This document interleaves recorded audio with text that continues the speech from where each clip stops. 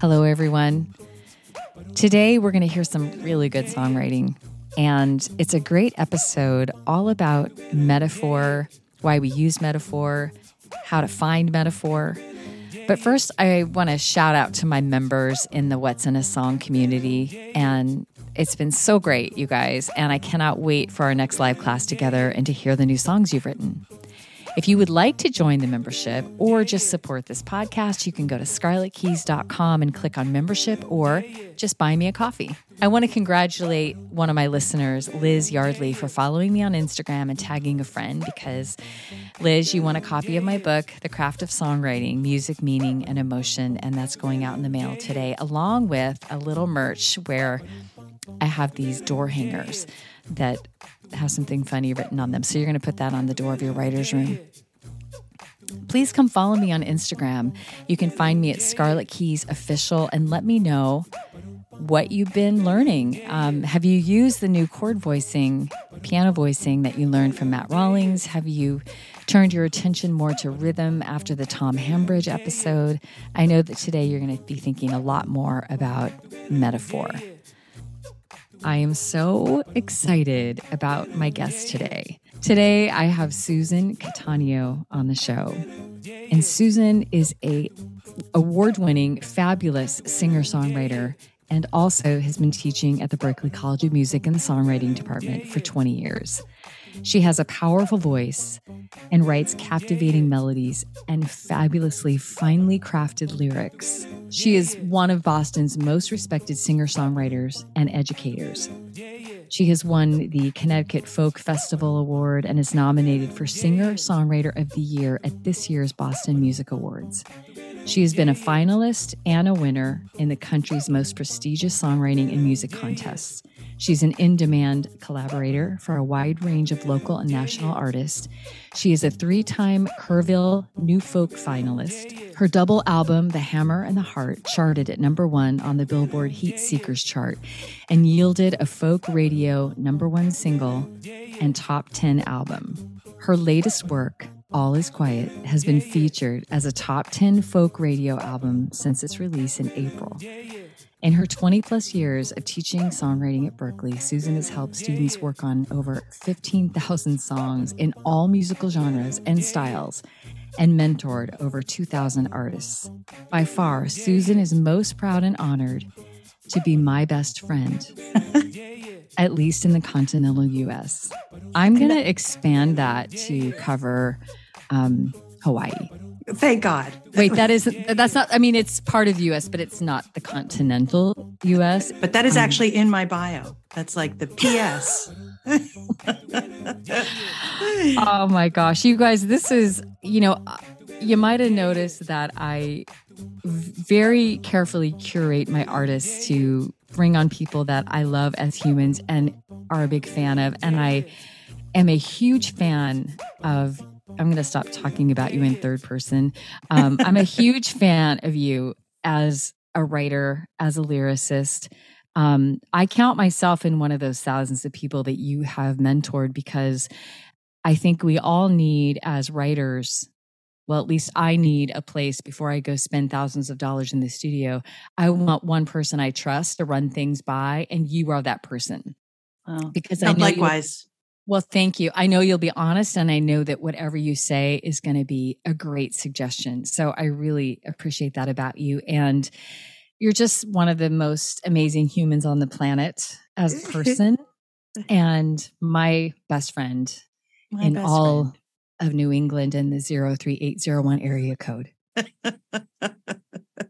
Yes, as am I. It's so funny because I literally was thinking about the fact that I probably wouldn't have had the performing career that I have had if it weren't for you, because you came to Berklee as a teacher, and you lived with us for like the first 6 months that you were there, and I remember you were like, so have you got any songs ideas? And you would come from Nashville, and I was like a mom with 2 little kids, and you were like, oh, let's write this one. And it really gave me the confidence to to really restart my performing career, which at that point, being a young mom, it wasn't going anywhere. And thanks to you, really. I am so grateful.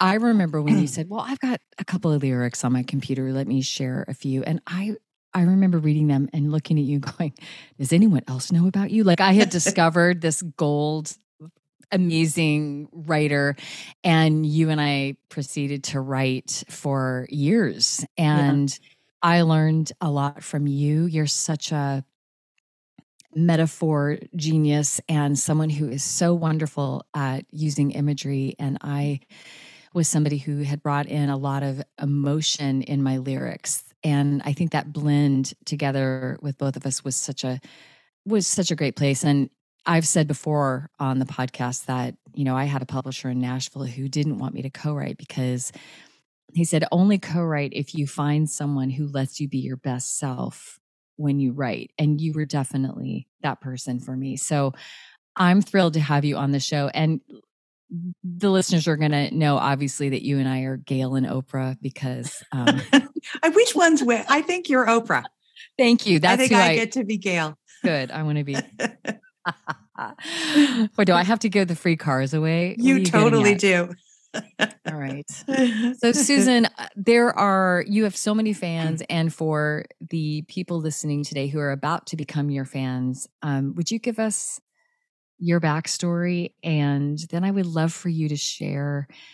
You have so many things that you could talk about, but I would love for you to share sort of your process on finding metaphor as a songwriter, and we could talk about prosody. Okay, cool. Well, so I'm born and raised in New Jersey, and I came from a singing family. And we used to actually like sing around the dining room table, and there were 6 of us, and I was the youngest. And so, cool story, I ended up, all the good harmony parts were taken. So I had to like learn how to harmonize underneath the melody, which is a hard thing to do. But we were like the Von Trapps of New Jersey. Like we went around and we performed at people's birthday parties and at Christmas time. Like it was very funny. So that was where I was born and raised. And I come from a singing family. And so for me, my older siblings were the singers. And I was like, well, I'm just going to be a writer. And I like to sing on the side. So that was kind of what I thought my role was going to be. And so I ended up actually writing in television. I was a television writer producer, and I made movie trailers and then sang in a band at night in New York. And we came to Boston, and this is actually a cool, true story, is that my brother-in-law was going to Berklee. And I was like, oh my gosh, I want to quit my job, my paying job, and go back to school and get another degree in music. And so I'm walking down Prospect Street in Cambridge, and I'm not very religious. I'm more spiritual. And I remember saying like, oh, God, give me a sign. What should I do with my life? Should I quit my job and go to Berklee, or should I stay with my job? And I looked down, and there in between the slats of the sidewalk was a single silver treble clef earring. And I was like, oh my gosh, I meant to quit my job and go to Berklee. Now, having said that, I was so eager to quit my job and go to Berklee that I probably would have been like, if a bus at any time passes me today, I should quit my job and go to Berklee. So I did. I quit my job and I went to Berklee and got another degree. And my second semester there discovered songwriting. Oh, the idea of combining music and words had never occurred to me. And it was one of these things where when I took my first songwriting class, I literally felt like, oh, like the heavens opened, and I was suddenly, this was my destiny. And luckily Pat Pattison, who we both know and love, was kind enough to let me, I kind of like took over his classes and started like teaching the students because I was a writer. And he hired me right after I graduated. And then I had a career briefly where I was going down to Nashville on a regular basis and co-writing with others and writing in the country genre. And then I had kind of an epiphany and decided that I didn't want to do that anymore and started really to kind of write for myself. And my kids got older, so I was able to start performing. And so I've been a performing artist and a co-writer and been doing that for the past 10 years. So yeah. And still teaching at Berklee. But I have to say, like, I quit. So I'm not teaching at Berklee presently, but I am teaching online at Berklee. So I'm still at Berklee, but I'm just not going into class anymore. So, because I wanted to do music full time. And you forgot to mention that you won an Emmy for your television work. Yeah, I was nominated for an Emmy Award. Yes. And I won a Broadcasters Award for it. Yeah, it was super stressful. Like see the movie Broadcast News, and that was my life. It was very, very stressful, very, very high paced, very, very. I spent a lot of time in New York, like standing on sidewalks and breathing deeply to stop the ulcer from building in my stomach. Yeah. But it was good. It taught me the cool thing about doing that. And then after that, I worked in creative services, which is like promotion work for this other company called Smash. And we did promos for Sesame Street and CNBC. And the cool thing about that process is that I would write something and then I always had somebody critiquing it and I had to rewrite it. So I learned two things. I learned that rewriting is really important. And I also learned to kind of take my ego out of the picture. And I think that's really helped me as a co-writer because I don't come to the co-writing table with anything other than to be in service of the song. So that experience was really good for me. Well, you are not afraid to... You're not afraid to rewrite, and you're definitely not afraid to tell other people to rewrite, because I very specifically remember a very tender song that I had written just after my dad had passed away. Oh, God. And what did I do? It's been a while. It's not too soon. But I had played the song for you, and you go, oh, God, what a great chorus. Rewrite all the verses. And I had a moment. Say that. Did I really say that? You did, but we had such a familiarity after writing for so many years that I was like, oh, and I was well, and I understand when my students are angry when you don't like love their. I mean, if you don't love a very sensitive songwriter song, they can be really mad at you until they rewrite it and it's better, and then all's forgiven and they love you. So, I took a few weeks and I did rewrite it. And I remember playing it for you again. And you just go, oh my God, I wish I had written that. The thing that I learned from that I used in my classes with my students going forward was, listen, we're only going to write what we're willing to feel. And I wasn't ready to peel the next layer of that onion. And when you challenged me, I had kind of gotten through a little bit of the grief stage and was in another place, and I was able to incorporate that into the song. And so I was really grateful. And I know there was a time when you had presented something to me and I just, I don't, whatever, and I could hear that you were mad at me, but then you rewrote it and all was forgiven. And so we do that for each other. And because as I always like to say, you can't see the picture when you're in the frame. Well, yeah. And like, I remember you did that. I'd written a song for my album, The Hammer and the Heart, called Dry, and the wells run dry. And it was about two people. And I really liked it. And I remember playing it for you and you're like, I don't know. Like, I just think it needs to be more visual. It needs to be more like I'd written in metaphor. It's so interesting. I'd written all about like the rain or something. And you're like, well, the rain is fine. But like, this is a song about two people who are not communicating. And I really need to see that. And same kind of thing. I remember being a little indignant. I was like, no, it's perfect. And then I was like, oh, she's right. I hate that she's right.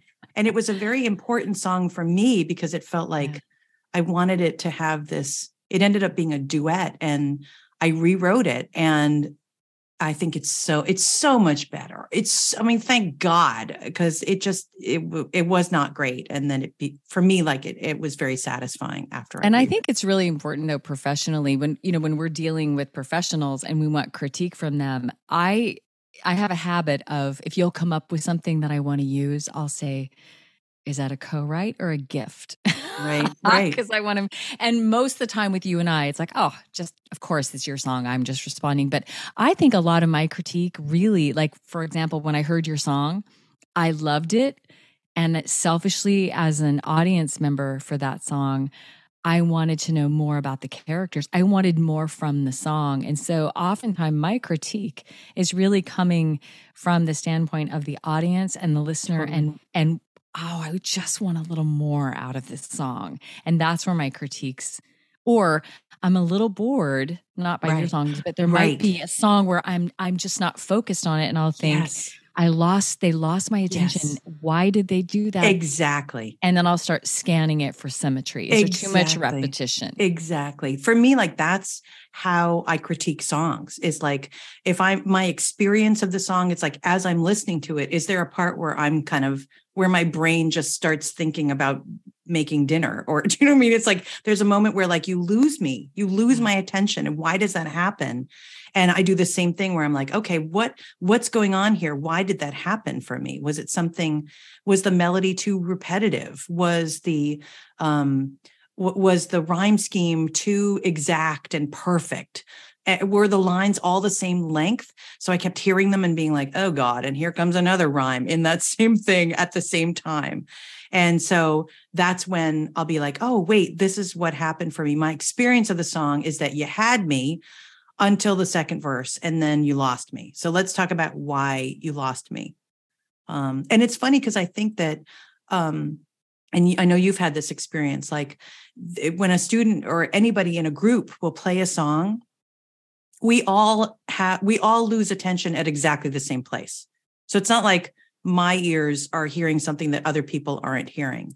We all will listen to a song and be like, something was weird about that chorus. What was weird about that chorus? And I think, what we do is that, hopefully we're experienced enough to be able to speak to that. We're be able, like, why did that happen? We know the tricks behind it. We know how a student or just a fellow co-writer can kind of change that and help that. And I remember being in a class where this really pretty well-known student, she wrote this song about her grandmother who had Alzheimer's, and it was stunning, and her voice is gold. But when she was finished, a couple of other students, kind of put their hand to their heart and said, oh my God, I almost cried. Now, most people would take that as a compliment. And I knew how great she was. And I said, you know what? And I'd had her for several classes. So we had this trust. And I said, we are not shooting for almost. So go rewrite the bridge.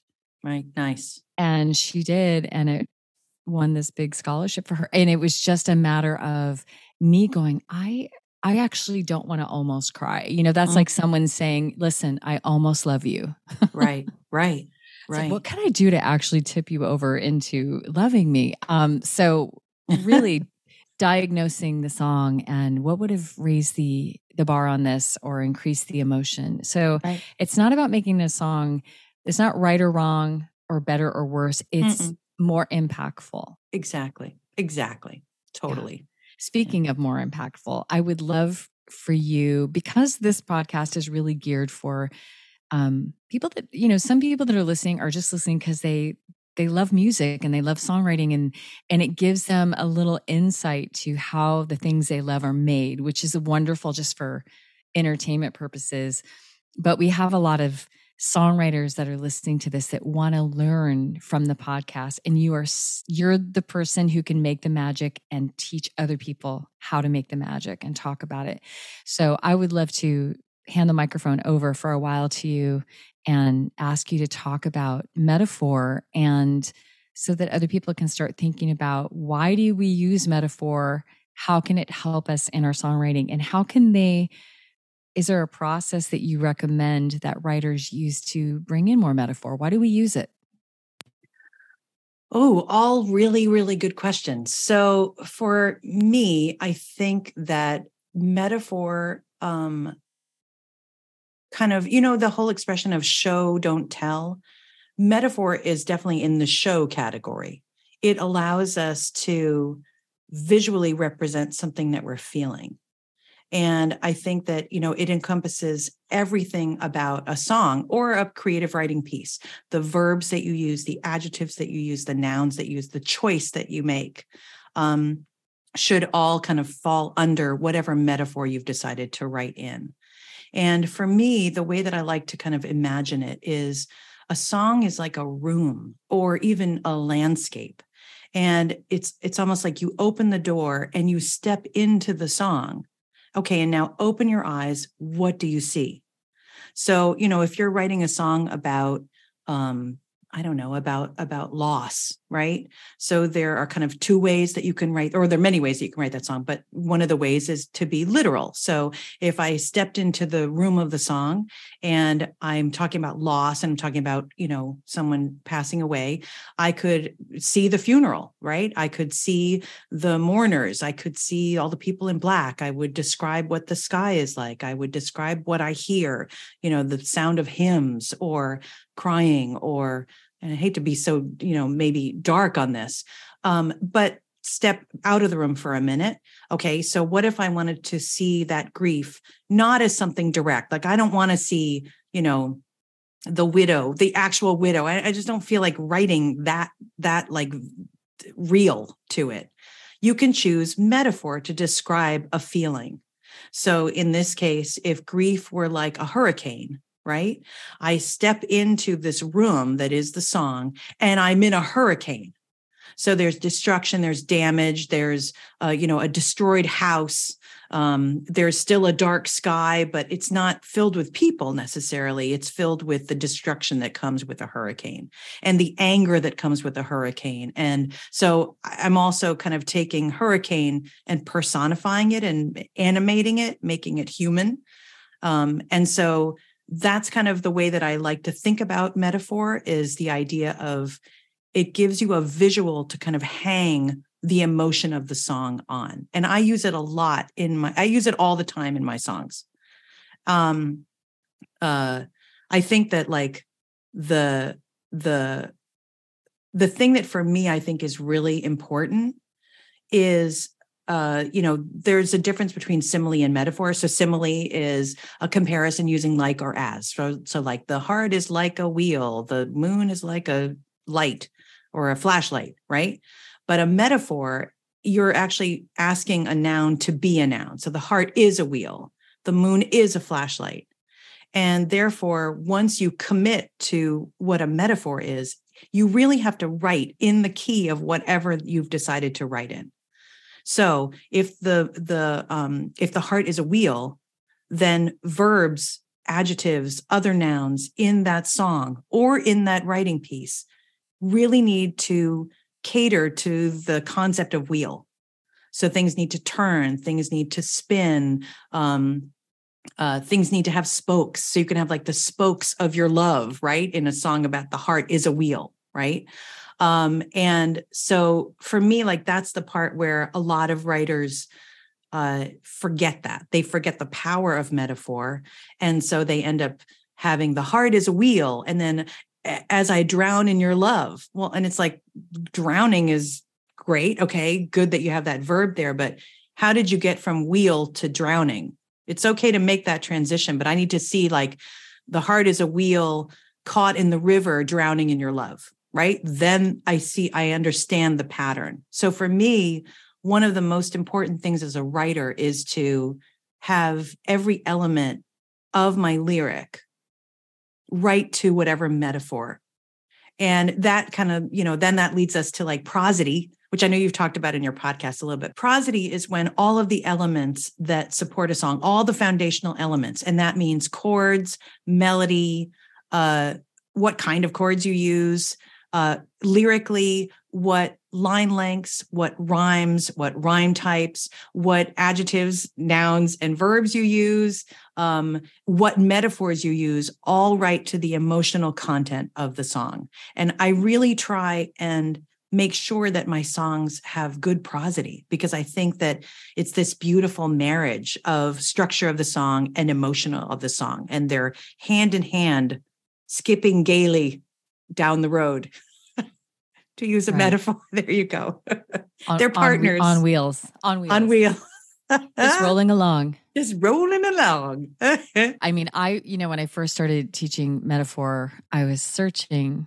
I read a lot of books about it, and I was really searching for like, what is the ultimate definition? And the one that I landed on was metaphor describes the unknown by the known. And so it's a wonderful way to explain how we feel. Like, how do you feel? I feel like I feel like a flat tire today, right? If you're going to go back to the wheel. And so people go, if you just say, oh, I just feel kind of, I don't know, out of it and just a little lethargic, that's not the same as I feel like a flat tire today. It's just a quick and creative way for someone to go, oh. And so as songwriters, oftentimes it's not only are we really coming closer to building empathy with our audience by using metaphor, but also we're waking up the language. If you're going to use the worn out noun of all nouns for songwriters, which is heart, you can really feng shui that word and transform it by the language you put around it. And if you're borrowing words from wheel, boy, can you repurpose that word that we all deserve to use as songwriters? We all want to use the word heart. We all have one. Yeah. And life and soul and, yeah. Smile. Totally. How much time have you spent on the word smile, the crooked smile, daunted smile? Yeah. Yeah. Yeah. Yeah. It's true. Wait, does it matter? A quick side thing. Does it matter that you said, my heart is like a flat tire? That's a simile, not a metaphor. Does it matter?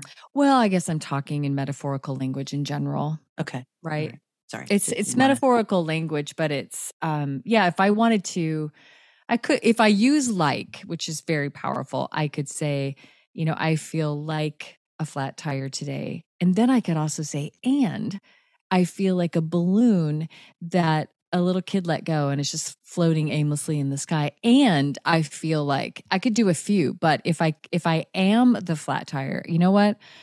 I am a flat tire today. I kind of can't, and I'm a balloon. And, it's not as easy to shift your It isn't comparison. Because it's metaphor. Yeah, exactly. Yeah. So I'd want to stay in that language of I am a flat tire today. Rutted and torn and right. That was so much better than I was about to say. See? Oh, I'm sorry. That was so good. No, what were you going to say? I was going to say something that Yoda would have said. I don't know what was about to come out of my mouth, but that was just awesome. So I'm not going to even try. Would you like to talk about one of your songs in particular that you feel is? Well, yeah, I'd love to actually. So I have a new album that came out in April called All Is Quiet. And it's 9 songs that I wrote in the pandemic. And it's a completely acoustic album, which I've kind of never done before, which was super scary and vulnerable and just a whole different conversation. But it's 9 songs. And what I love a lot about the album is the fact that, so the first song on the album is called All Is Quiet. And it's about the fact that for me, the pandemic led to a period of, we took a giant pause. All performers took a giant pause and no one did anything for a while. And I remember thinking, is this it? Is this the end for me? So the song starts with an end and then it finishes with a song called Follow, which was ultimately the idea of like following your intuition. And it's about a beginning. So it starts with an end and ends with a beginning, which I really love that about it. But one of the songs on here is called Hold On to Hope. And that for me, like really, I used a lot of like metaphorical language in that. And so I wanted to kind of share just part of it for you. So first, musically, when I was talking about holding on to hope, I had written this lyric that was in a country song, which I never used. That was like, it was kind of like that song, if you're going through hell, keep on going. Everybody know that? It's like a really country song. And I had written this country lyric that was like, when you feel at the end of your rope, tie a knot and don't let go. And it was all this, when you feel at the end of your rope, tie a knot and don't let go. No. Yeah. And didn't go anywhere, didn't write it beyond that. So I had it kind of stored in my phone. And it was a hard time, that pandemic. And I remember my brother-in-law saying, well, we've just got to hold on to the hope that we have, that it'll be okay. And I remember being, hold on to hope. I liked the alliteration of that, right? So I put it in my phone. And I was like, I really wanted to write what that song is about. Because for me, I was feeling it very, very powerfully during the pandemic. And the idea of kind of like finding light out of this darkness that we were in. And I thought, oh, holding on. Oh, wait, hold, hope. Hope, wait, hope rhymes with rope. Cool, wait, what was that lyric that I had? And so suddenly I was like, oh, okay, this song is going to be about a rope. It's going to have that lyric in it. It's going to have hold on to hope. When you feel at the end of your rope, tie a knot and don't let go, hold on to hope. So I was all in the O sounds. And I was like, okay, how does it sound, first of all? So for me, when I come up with a hook, I immediately start singing. I'm a singer first. So for me, it was like, how do I sing that? And I wanted to hold on. So I'd hold on. So hold. It was really important that I lengthen that line. And then musically, I was like, well, it's got to be in some sort of swing feel. It's got to be in some sort of swinging rope thing. So I came up with this. And I noticed do, the key do, that's our main. And so it was like, ooh, it's not quite onto do. So it feels this sense of, and that was the swing feel. And then I remember I was walking the dog and I was like, how did I feel at that point? Like, I felt like all was lost. How are we going to how are we going to move forward? And so I remember singing into my phone, when your faith starts to fade. So when your faith starts to fade, right? And I was like, oh, that's okay. I don't really like fade. Why don't I like fade? Because it doesn't really write in the key of rope. I'm writing in the key of rope. So I was like, what are some great verbs? And I remember literally being like, ha ha, like there was this golden moment when God or Mother Earth or some higher power gave me, when your faith starts to fray, and that miracle you have been waiting for is worlds away. So for me, like, that was so cool because I'm like, oh, the verb matches the hook, which matches the metaphor. And then I was like, oh, then I was thinking about, I don't know why I was like, it felt like it's like a rope swing or it's an acrobat. There was something about acrobatics for me visually. I was seeing like a carnival or some sort of trapeze artist. And so for me, the second verse, it's unfair and too much to bear. You're hanging on tight as you swing on a life caught in midair. So the idea of like swinging on a life, you could be swinging on a rope, but I had already used rope in my chorus. So swinging on a life caught in midair, which kind of really gave the whole song this very suspended, unresolved feeling. And so the other thing that I did, which was prosody and also kind of like metaphor, well, more, I guess like sonic metaphor. I don't know if that's a thing, but the idea of when we get to the chorus, I did hold on to hope. And that felt too resolved for me. I liked it the first time because I didn't want to leave people feeling totally sad that like there was never going to be any hope. So the first time it felt resolved. Hold on to hope. And the second time I sing it, I wanted to introduce this level of like unsurety. So it's hold on. I'm singing that and I'm still playing the Ada. And so hold on to hope. So for me, it did this kind of nice dance between It's going to be okay. We don't know if it's going to be okay. It's going to be okay. We don't know if it's going to be okay. So that's like one of the songs that I think really uses metaphor pretty effectively. And it's such a gorgeous recording. Would you mind why don't we just play the recording? Okay. That would be wonderful. Thanks. Okay.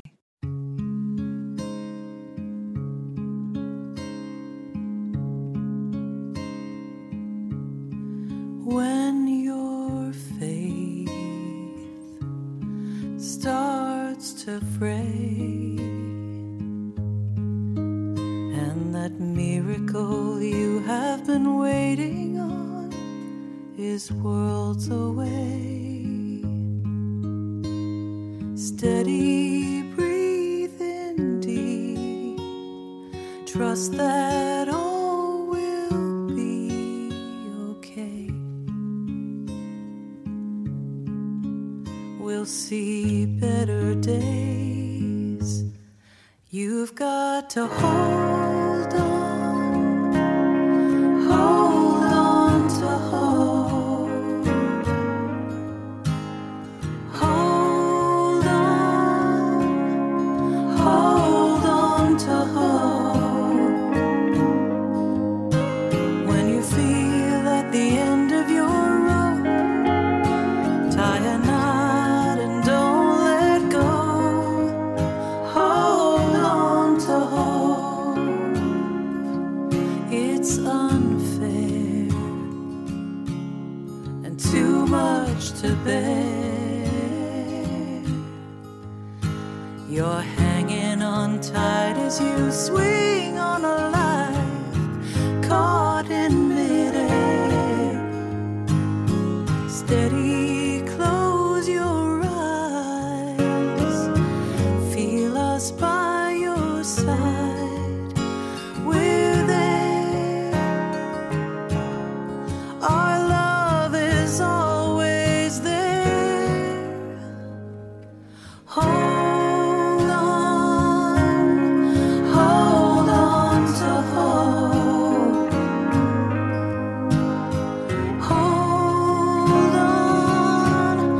Hold on to hope. When you feel at the end of your rope, tie a knot and don't let go. Hold on to hope, 'cause there's nothing else to do. The only way out is through.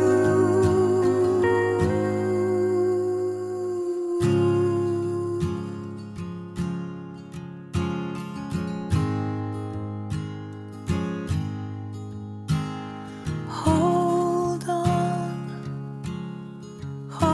on to hope. You've got to hold on to hope.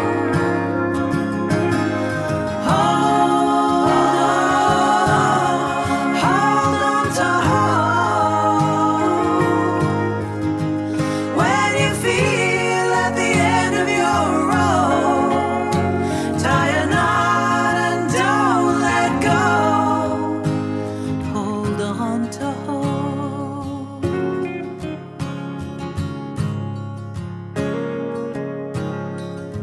'Cause we are here.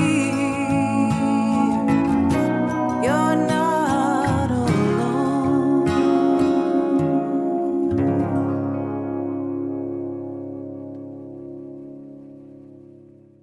Okay, it's such a beautiful song. And you are so used to being loyal to the metaphor when you're writing the song.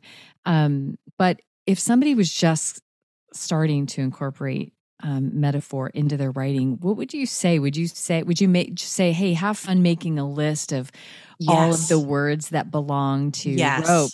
Yes, totally. In fact, like, I'll have somebody be like, okay, so your theme is rope, right? So hope is like a rope, or hope is a rope.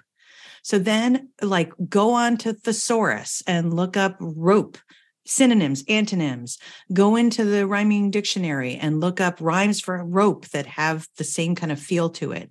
Go and just think of adjectives and nouns and verbs related to rope. So it doesn't necessarily have to be all rope. Like rope can connect you to, I don't know, what is that game where people like pull and they pull on the rope? Tug of war. Like it could have been a song about a tug of war, right? Rope could have taken you to tug of war. And then it could have been like about the white flag between them and mud and people like digging in their heels and pulling and pushing. And so it really is kind of like you can let your brain experiment and you can let your almost stream of consciousness, you can follow your stream of consciousness and come up with some really cool directions that your metaphor can take you.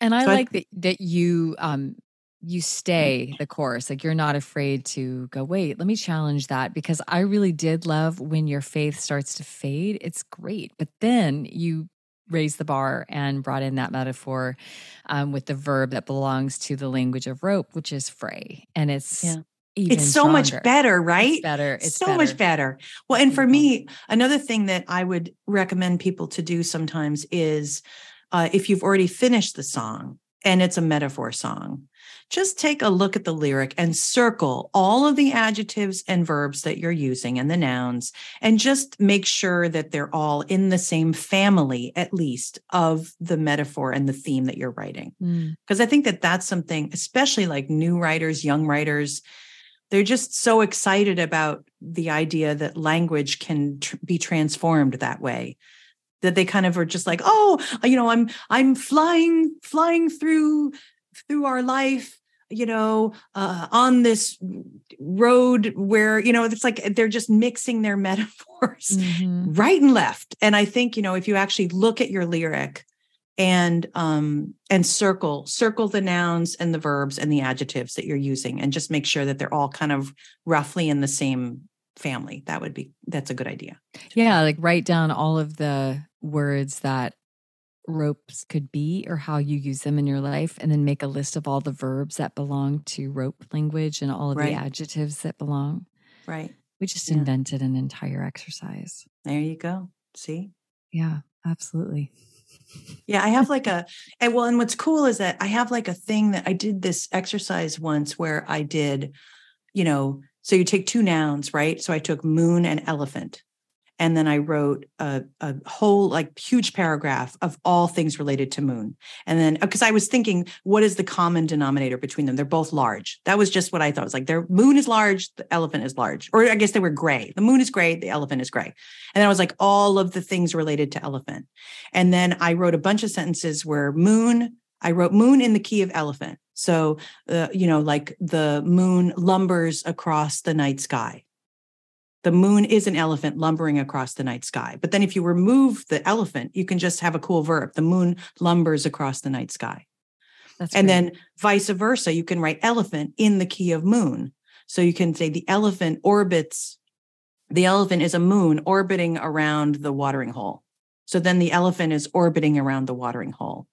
And then you can even take it further. Like some of the cooler lines that I came up with was, I loved the idea of a tusk of moon. I thought that was I was like, oh, that's cool. Right. That's and I'm trying to think of like some of the other ones, but yeah. So sometimes you just for fun, because I'm a geek that way, I will do this exercise for fun. I will take two nouns and I'll just like explore them metaphorically on my own. For no reason. But ultimately that reason is that it creates a pathway of metaphor search in your brain. So you start thinking more like that the more you practice it. Totally. Yeah. Yeah. And I remember like a recent one, I was like going for a walk and I was like, what are the leaves doing? Like the leaves were changing. And I was like, oh, it's like the blush of autumn.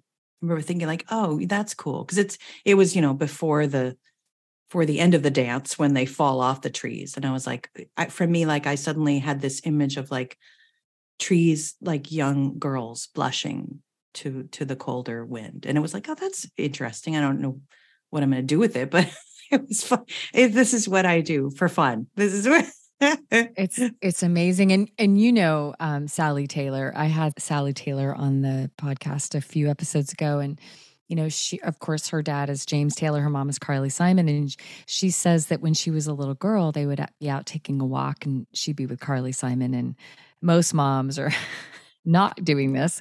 But she would stop and see like a cactus, like some white type of scratchy like flower coming out of it. And she would say, what else could that be? And Sally would say, oh, that's an old man's beard. Nice.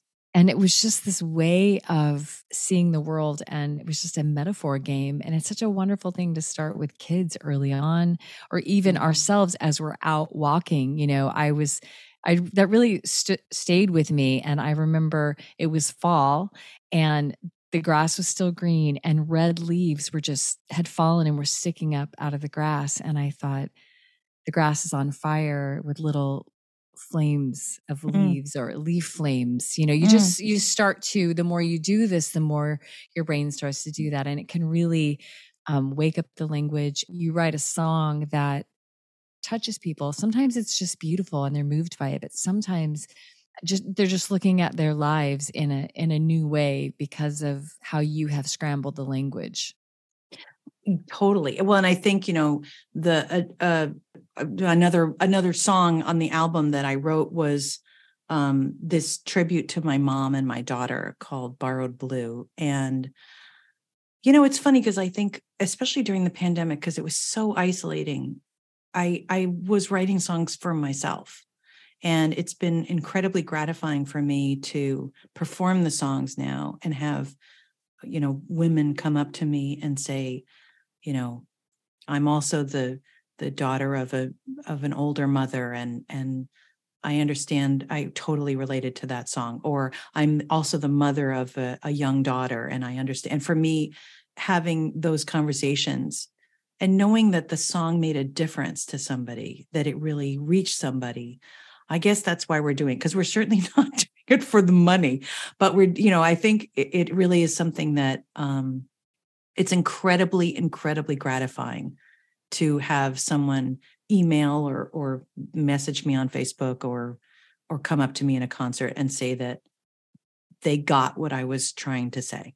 I think that's like really, it's really amazing. I can't hear that song without crying, and no one. I dare the listeners, hold on, get a box of tissue. I am going to play that song in a moment just because it's so beautiful. And I hope people will take a moment to actually find the video online too, because it's such a gorgeous video. But, just to talk about metaphor, you're starting with a cliche, which is, it's not a cliche, it's a tradition. That's also a cliche, but yes. So a wedding moment where, there's something borrowed and there's something blue. And then you took that literal tradition and then you thought, well, I don't know what you thought, but the next came, and what is borrowed in blue? What else is borrowed in blue? And how is that a metaphor? Which is what is so gorgeous about, one of the things that I love so much about this song. Well, yeah. And I was thinking about like the overarching thought of it was like, my daughter was going to apply to college and was doing her college applications. And just suddenly it was like the floor of her confidence completely fell out from under her. Like she just started to doubt who she was, that she had any value at all, that she was never going to get into college. I mean, it was just this really, really difficult period to have to kind of pull her through. And I remember thinking, what did I do to make her so, what was it? What did she inherit from me that made her so insecure? It was this terrible thing of like, have I passed on this lack of self-confidence? Like, have I passed that on to her? And I remember thinking, what have I inherited from my mother and then passed on to my daughter? And I was like, oh, it's like that it's like that wedding thing. It's like, what have I inherited from my mother? Well, I remember she gave me like a blue a handkerchief with like a blue needlepoint thing on it. I remember being like, that was kind of the symbol, and therefore the inspiration for that song. It was like what we've borrowed from our generation, our past generations, is not just how we look, and it's not just the great things. It's also sometimes the blue things, meaning the darker things. So. Right.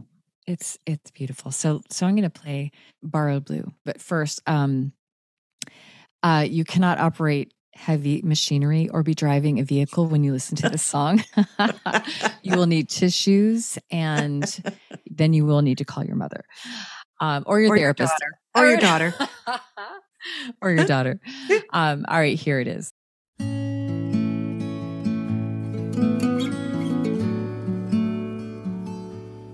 Mothers and daughters, cut from the same cloth.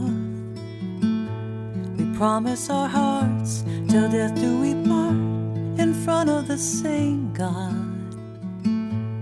We say I love you, then we say I do. Then we spend years saying I'm sorry, more than we have to. Is something borrowed, something blue?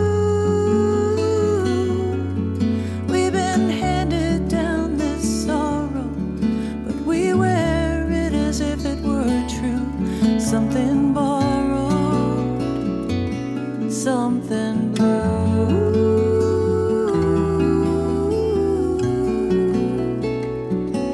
Something blue. Daughters and mothers carry the same scars. We question our worth, what we deserve.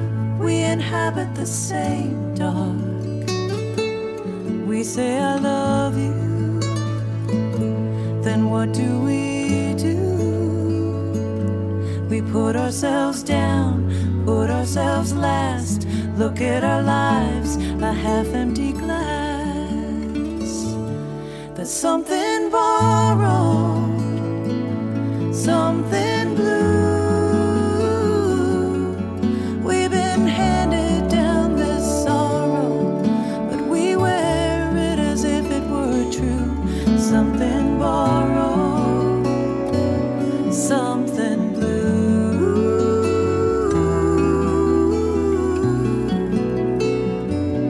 Something blue.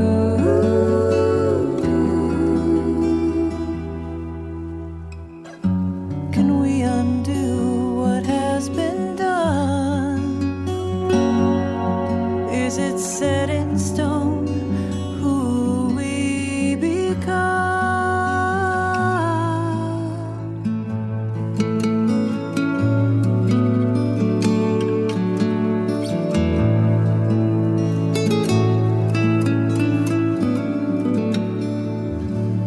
She is my daughter. We have the same eyes. She's quick with a word, quick to feel hurt. Her shadows are all mine. And how I love her, as mothers do. And I'll be damned if I'll make her carry more than she has to. Something borrowed, something blue. I've been handed down this sorrow, but I swear I won't make it true. It's something borrowed, something blue.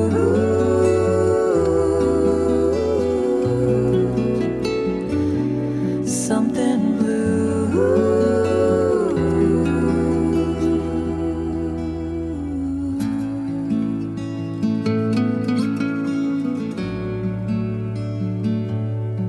Something blue.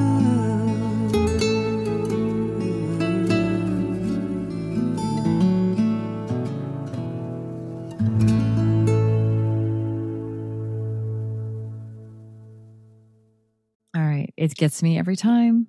That is just a beautiful masterpiece. It is absolutely gorgeous. So thank you for writing that song. Well, it's a little scary because it was like, I wrote it right at the time when my daughter was going through this. And I remember sitting in the car with her and saying, kind of written a song about you. Is that okay? And she's like, you've written a song about me? I was like, well, yes. Can I play it for you? And she's like, yes. I'm like, I can't look at you. And she's like, okay. So we're sitting in the car and I'm in the driver's seat and she's in the passenger seat. And I'm just like, look out the window. I'm going to look out my window. I'm going to play the song. And then we both cried. And, it's so wonderful, like songs, it didn't heal that situation. But I think she really felt heard. Oh, and as a mother, to have a daughter know that she's been heard, that makes me want to cry just talking about it. But that was important for me. So to share that. And there's also like a little cool thing I'll just share with you. So I love putting like little hints in my songs that are really just for me. No one knows them but me. But in that song, my daughter was a fashion major. And so intentionally, the verb that I use is mothers and daughters cut from the same cloth. I use that on purpose because she was a fashion major and I wanted to kind of represent her in there. And I was thinking about like this material. And so that was the metaphor that I used because I saw the handkerchief and the needlepoint and it was like, oh, this is cloth. It's something that I'm holding. So yeah, another metaphor in there. So that's another layer to bringing a new language to your song. So thinking about when we write a song for someone, we think about, what are the things in their life that they do or they love, and let's borrow from that language. Totally. That's another layer to put in a song. I love that. I'm going to use that. Yeah. Yeah. That's great. That's really, it's something, and it's fun to play, and I think, there's a difference between, I think, there are different kinds of songwriting. There's different, when we were in Nashville, I think that we were definitely writing to a specific genre and a specific form. And what I'm doing now is really just kind of following what is internally going on with me, which I think is a different form of songwriting. And for me, it's been really rewarding because it's funny. The first album that I did that on was called Haunted Heart. And it was it was very outwardly focused. Like it was like, you hurt me. So in the style of Taylor Swift, I'm going to write a song about you. Right. So Haunted Heart has a lot of like revenge songs where I'm like, I'm getting you and I'm getting you, And then after that, The Hammer in the Heart was a double album, and that was about collaboration. So that was about this like huge, like, it had like 41 musicians on it. I produced it myself and recorded it all over the place. And it was a circus of music and a lot. And then this felt so nice. A circus of music. See, she can't be stopped. There you go. But then this one was just all, I was sitting in this room all by myself for most of 2020, and to kind of really explore not just the angry and I guess funny parts of my life, but also really the intimate and serious things. I'm proud of this piece. So, well, I was, in this age where we are beyond distracted and are overwhelmed by the possible consumption of content on binge watching Netflix or comedy on Spotify, music, all the things. I went old school on this record and came to your house and sat in a leather chair in front of two speakers with my eyes closed and listened the whole, and that's the thing. I mean, that really is a friend. Because well, actually it was really a fan, but as your friend, I wanted to give you, I think all of us as songwriters, we put so much into a song and we're so excited to play it for someone to actually give it your undivided attention. I enjoyed every moment of that record, every song on that record. And I just felt like I'm really going to honor my friend, my collaborator, and this musician who I think is incredible And I'm just going to go old school and do what we used to do and actually just sit and close your eyes and listen to the record. And I loved it. That was such a wonderful way to stop the world and just go into something beautiful. And the last song on the record, Follow, I don't know, there was just something about it that just really hit me. And I know that recently I played some of your songs for this little girl she was 13 at the time, and she just was like downloaded your music and had to listen to it in the car. And so you're speaking to everyone in your music, through your music. And it's no surprise that you are winning awards right and left and getting song placements on film and TV and up for, the award in Boston. It's just I'm just thrilled that you decided to do that, because we don't want to die with our music still in us. And we certainly don't want to do it with the great music in us. And you have so much to offer the world. So, but I love that you have a way to say, let me break this down so that you can be a better writer too. And is there anything else you'd like to say about metaphor, or maybe share a specific exercise or two so that people that want to start a daily practice of just getting better at this, where could they start? And maybe some people that are already great writers that just want a new practice. Well, so what I'm really into right now is house paint colors, actually. I went down into my basement and we had repainted a lot of rooms in our house, and I found the paint chart. And I remember joking at the time about the fact that there was a paint color that was called Grandma's Sweater. Like, who would ever want to paint their room Grandma's Sweater, right? But then I got kind of lost in all of the paint names. And so what I've been doing recently is I have been going on to the Benjamin Moore paint site, and they have all the colors. And I've been just choosing a paint color and writing on that paint color. And I set a timer for myself first thing in the morning. And this is so funny. This is what I do. This is what I do for fun. Like, this is me. I'm not doing it for any reason other than the fact that it's fun for me. So I set a timer. And for me, I set a timer for like a half an hour. So I really have to like sit with that color. And I'll just write on it, and I'll kind of stream of consciousness, but I'll use that as a device to come up with some ideas. And it's led me to some pretty cool song lyrics that came out of the paint colors. And so when I teach in person, I actually went to the Benjamin Moore paint store, and I stole a bunch of paint samples that I hand out to people. But even like, there's one called like Gobi Desert, and there's another one called, I don't know. Who do you hand these out to? Like your banker? Yeah, the mailman. He comes by. I'm like, here, have a paint color. Let's do a little writing exercise. Thank you, recycling man. No, when I teach in person. So, but I recommend like go to Benjamin Moore. They have like a whole thing where like they're like, 5 colors. And so some of the names are Ocean Air, and another one is called Candy Cane. So what would that be? Like, how would you write candy cane? There's one called hold on, Pale Moon. It's kind of interesting. Sunburst. Mm-hmm. Fairy Tale Blue. That actually was the one that I wrote. My song Blackbirds was from Fairy Tale Blue, actually. This is amazing. You have never, okay, I feel like I don't even know you. I think it's because I've limited you to New England as my best friend radius. So I'm going to have to expand that because there's new things I'm learning. You're withholding some songwriting secrets from me, and you're only sharing it with the listeners. I don't know. It's like when I've found little ways to play games with myself in writing. So when you do that, when you say that you'll pick a paint color, that's so fun.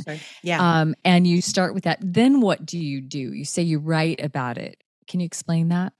Well, so it's stream of consciousness, not rhyming, not even full sentences. So I just kind of like take, fairy tale blue, and that led me to I like wrote a bunch of like we had like the Mother Goose book of rhymes and fairy tales growing up. And so for some reason I was kind of stuck on Humpty Dumpty and the expression of blackbird 4 and 20 blackbirds baked in a pie. When the pie was open, the bird began to sing. Wasn't that a dainty dish except for the king? And there was this terrible thing where like the blackbird like takes the maid's nose. It's terrible and horrible and violent. And at the time, so I wrote that, yeah. But I hadn't really finished. And I remember like specifically, I will share this as personal, but I remember specifically my husband came in and we had like a little kind of like a little discussion in the middle of my writing this.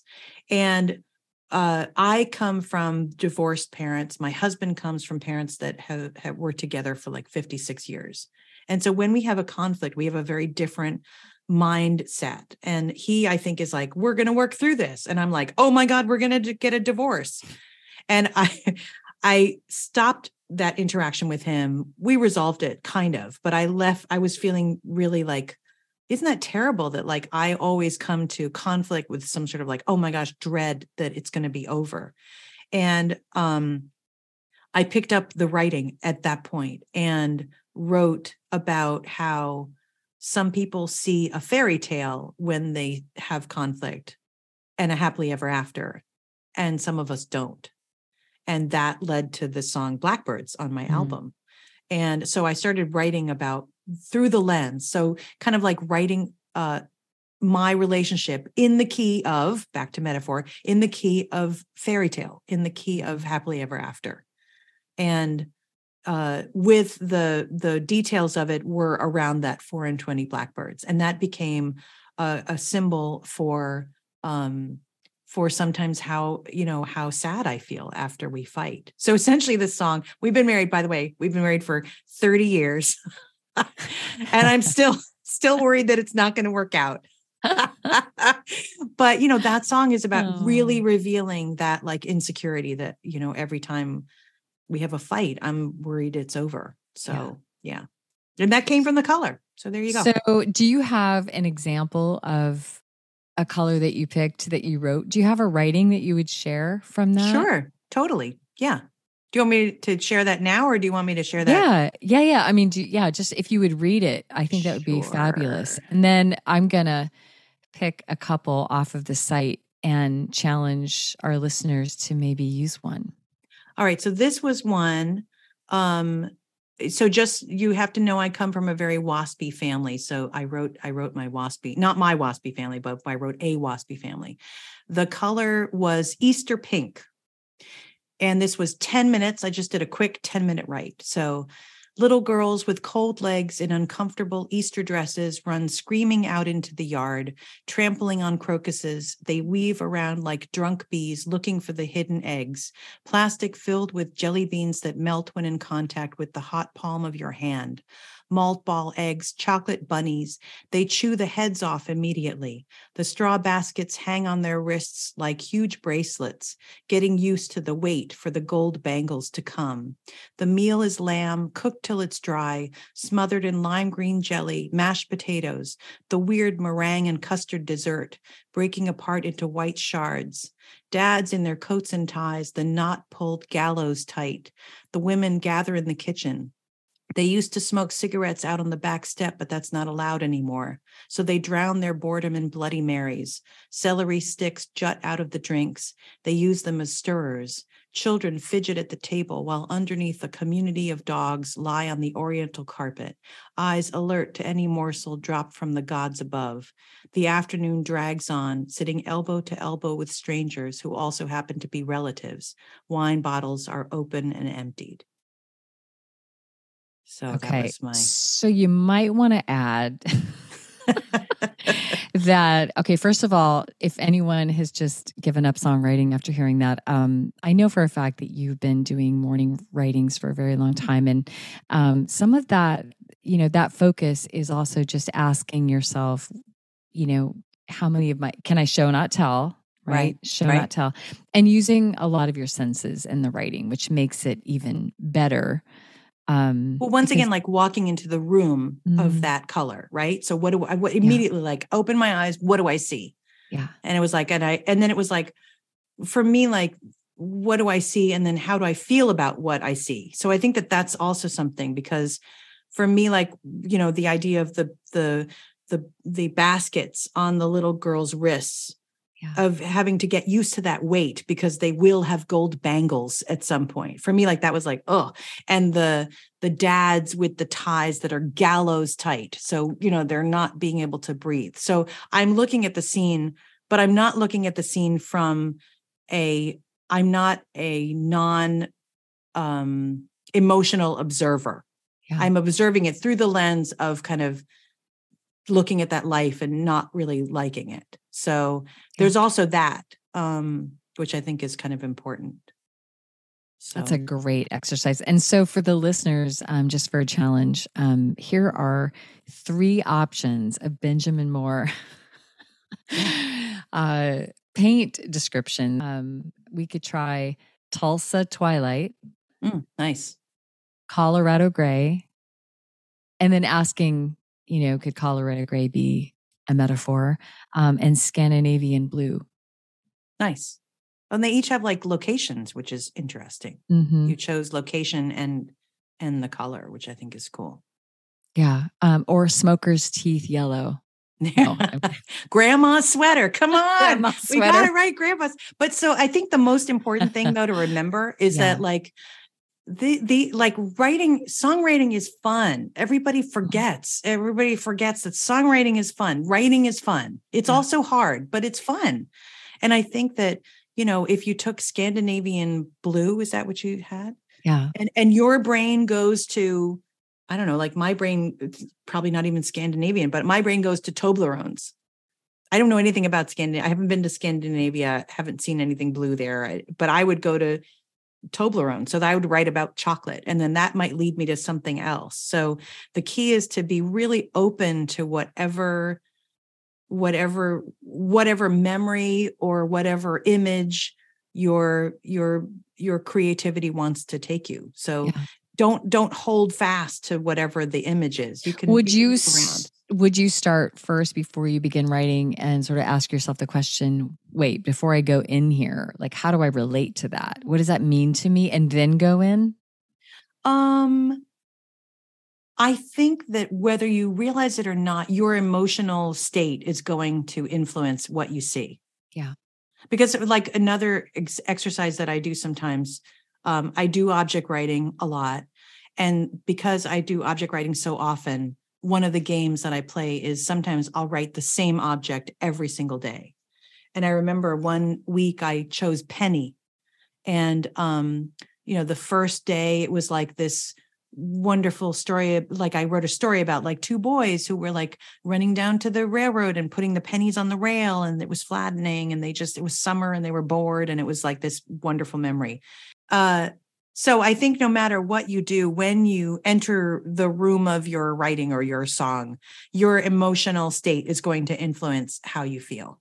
So, you know, if you're happy and you're writing about, I don't know, anything, autumn, for example, you know, you're going to walk in and you're going to see the leaves falling from the trees, but they're going to be dancing. Or if you're sad and you walk into that same room and you're writing about autumn, the leaves are going to be, I don't know, they're going to be weeping from the trees, right?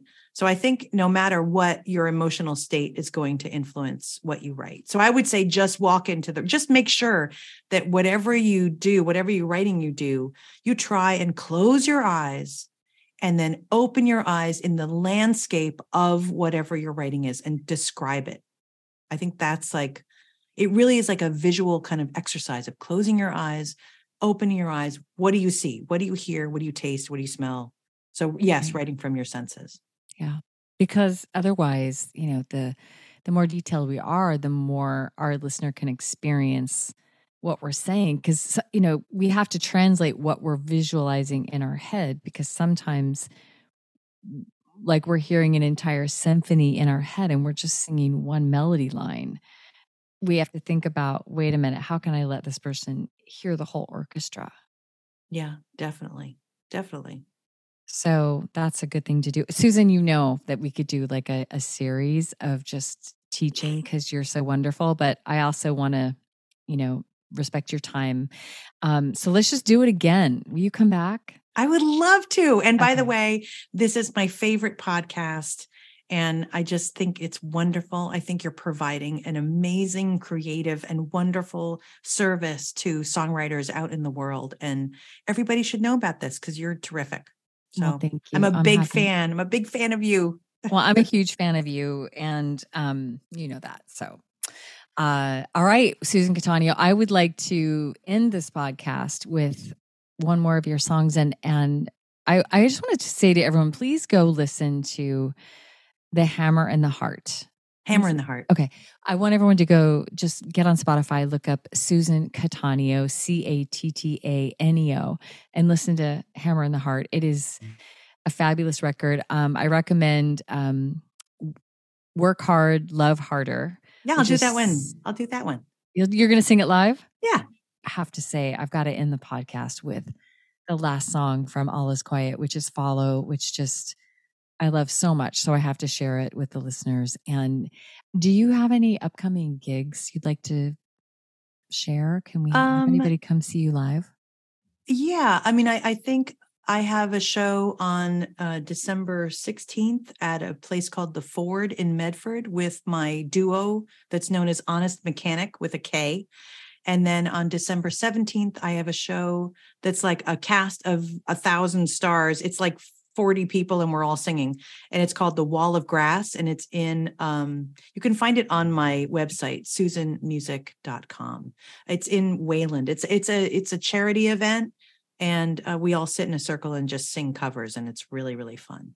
Okay. So. And that's Medford, Mass. Medford, Mass. Yeah. All right.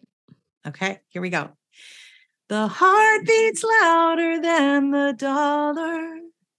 Shines light in a world gone darker. Draws joy in permanent marker. Work hard, but love harder.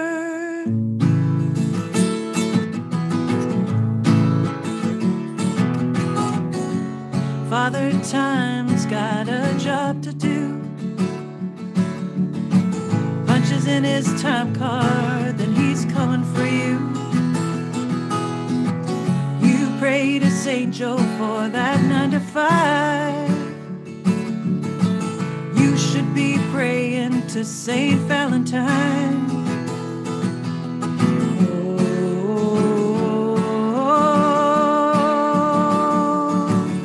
The heart beats louder than the dollar. Shines a light in a world gone darker. Draws joy in permanent marker. Work hard, but love harder. Hug your kids and call your mother. Be grateful and be kind to others. Kiss more, laugh more, just for starters. Work hard, but love harder.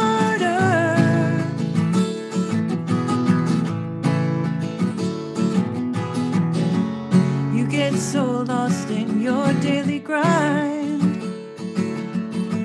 You forget that there ain't no second time around. 20, 30, 40 years fly through.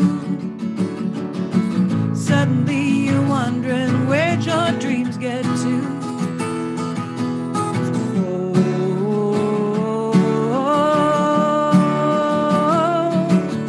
The heart beats louder than the dollar. Shines a light in a world gone darker.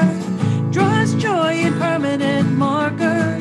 Work hard, but love harder. Hug your kids and call your mother. Be grateful and be kind to others. Kiss more, laugh more, just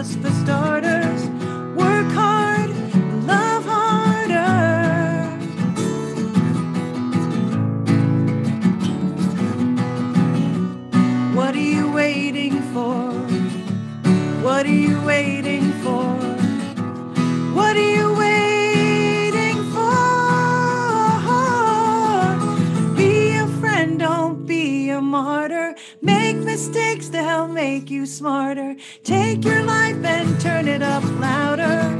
Work hard, love harder. Hug your kids and call your mother. Be grateful and be kind to others. Kiss more, laugh more, just for starters. Work hard, love harder. Work hard, love harder. Work hard, love harder.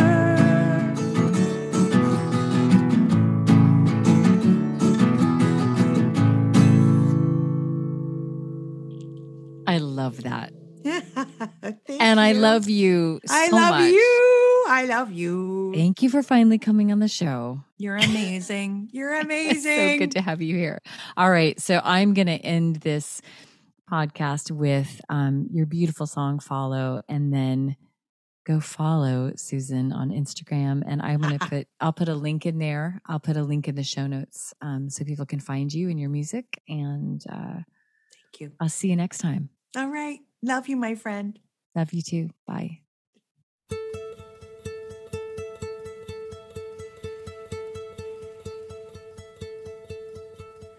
Let her lead, let her go. She always knows the right way. Let her fly, she is wise. She always finds the right way. She is led from within. The kiss of sun in her skin. All you have to do is follow, follow, follow.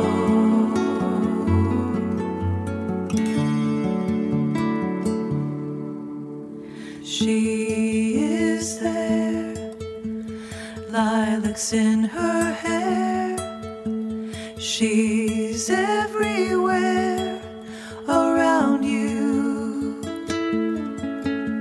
Skies are clear as she pulls you near.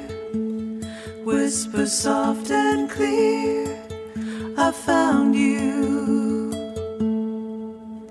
The world is on its knees. Listen as she speaks. All you have to do is follow, follow, follow.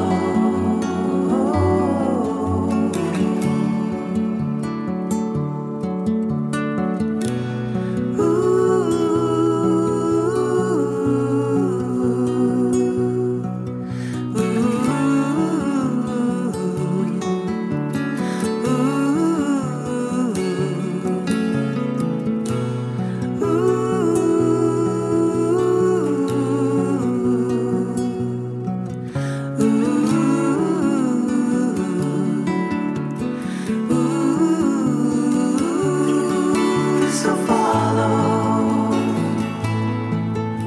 follow, follow.